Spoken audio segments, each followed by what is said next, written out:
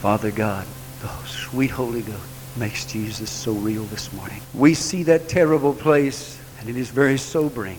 We realize that all the human institutions of government and justice are but a reflection and picture of the real truth, that there is a just judge.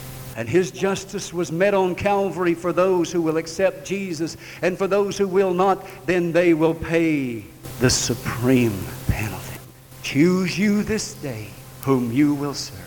I beg of you, I plead with you this morning, if you are here without Christ, if you are here out of fellowship with Christ, that you would be ready at the instant I say raise your hand. You would raise your hand and say, preacher, pray for me. Pray for me. I mean business with God this morning. I am ready. I am ready. I have made a decision in my life. I'm turning this thing around. I'm coming to God now.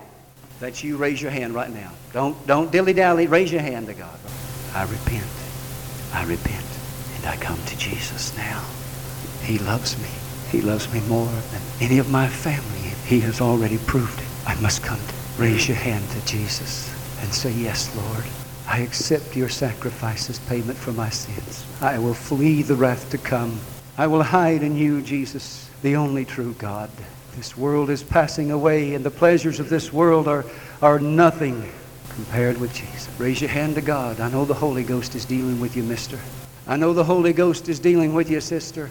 I know the tug at your heart because I sit where you sit, and I resisted the Holy Ghost much to my own detriment. Much to my own hurt, I resisted the tugging of that precious Holy Ghost. I want to caution you this morning, don't do that.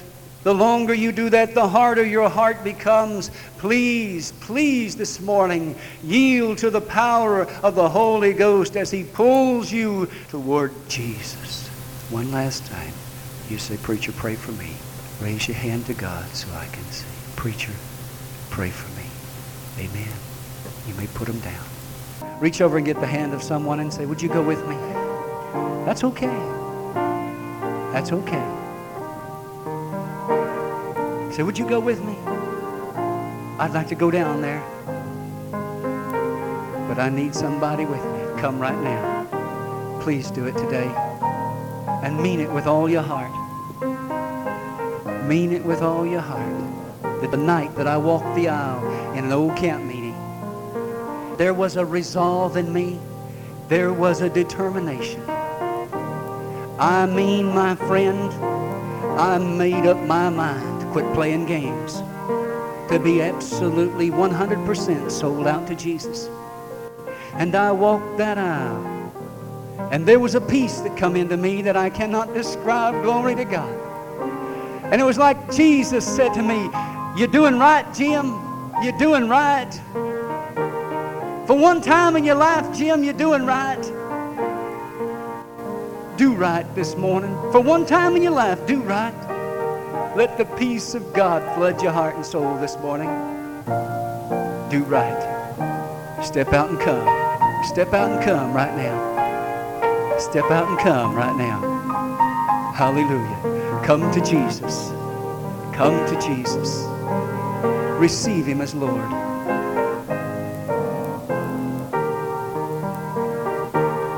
I want to close this service by praying for those who are lost. Pray with me. Father Jesus.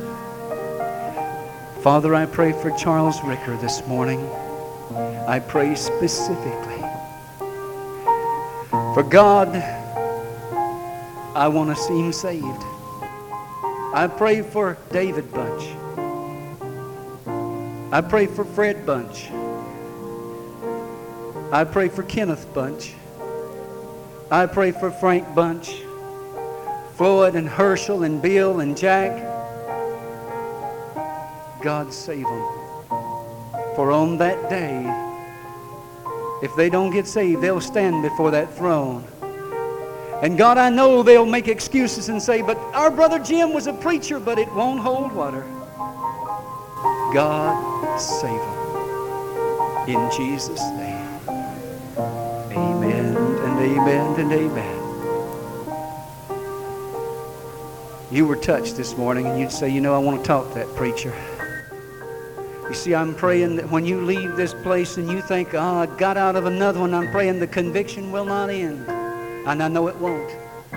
You won't rest. I laid awake until 3 o'clock this morning praying about this service. Couldn't sleep. And this morning the power of God has descended on this place. From the moment we began praying at 9 o'clock until this very time, power of God has been in this place and is in this place. And mister, you're troubled. I know you're troubled. I've stood where you stand. You say, I got to talk to that preacher. I got to talk to somebody. You do that. You do that. You can get saved after this service. Come to me, come to a brother or sister and say, listen, I need help. I'm lost. And I'm afraid that if I don't get saved, I'm going to go to hell. That's the most intelligent thing in the world. Don't act foolhardily. Get saved today.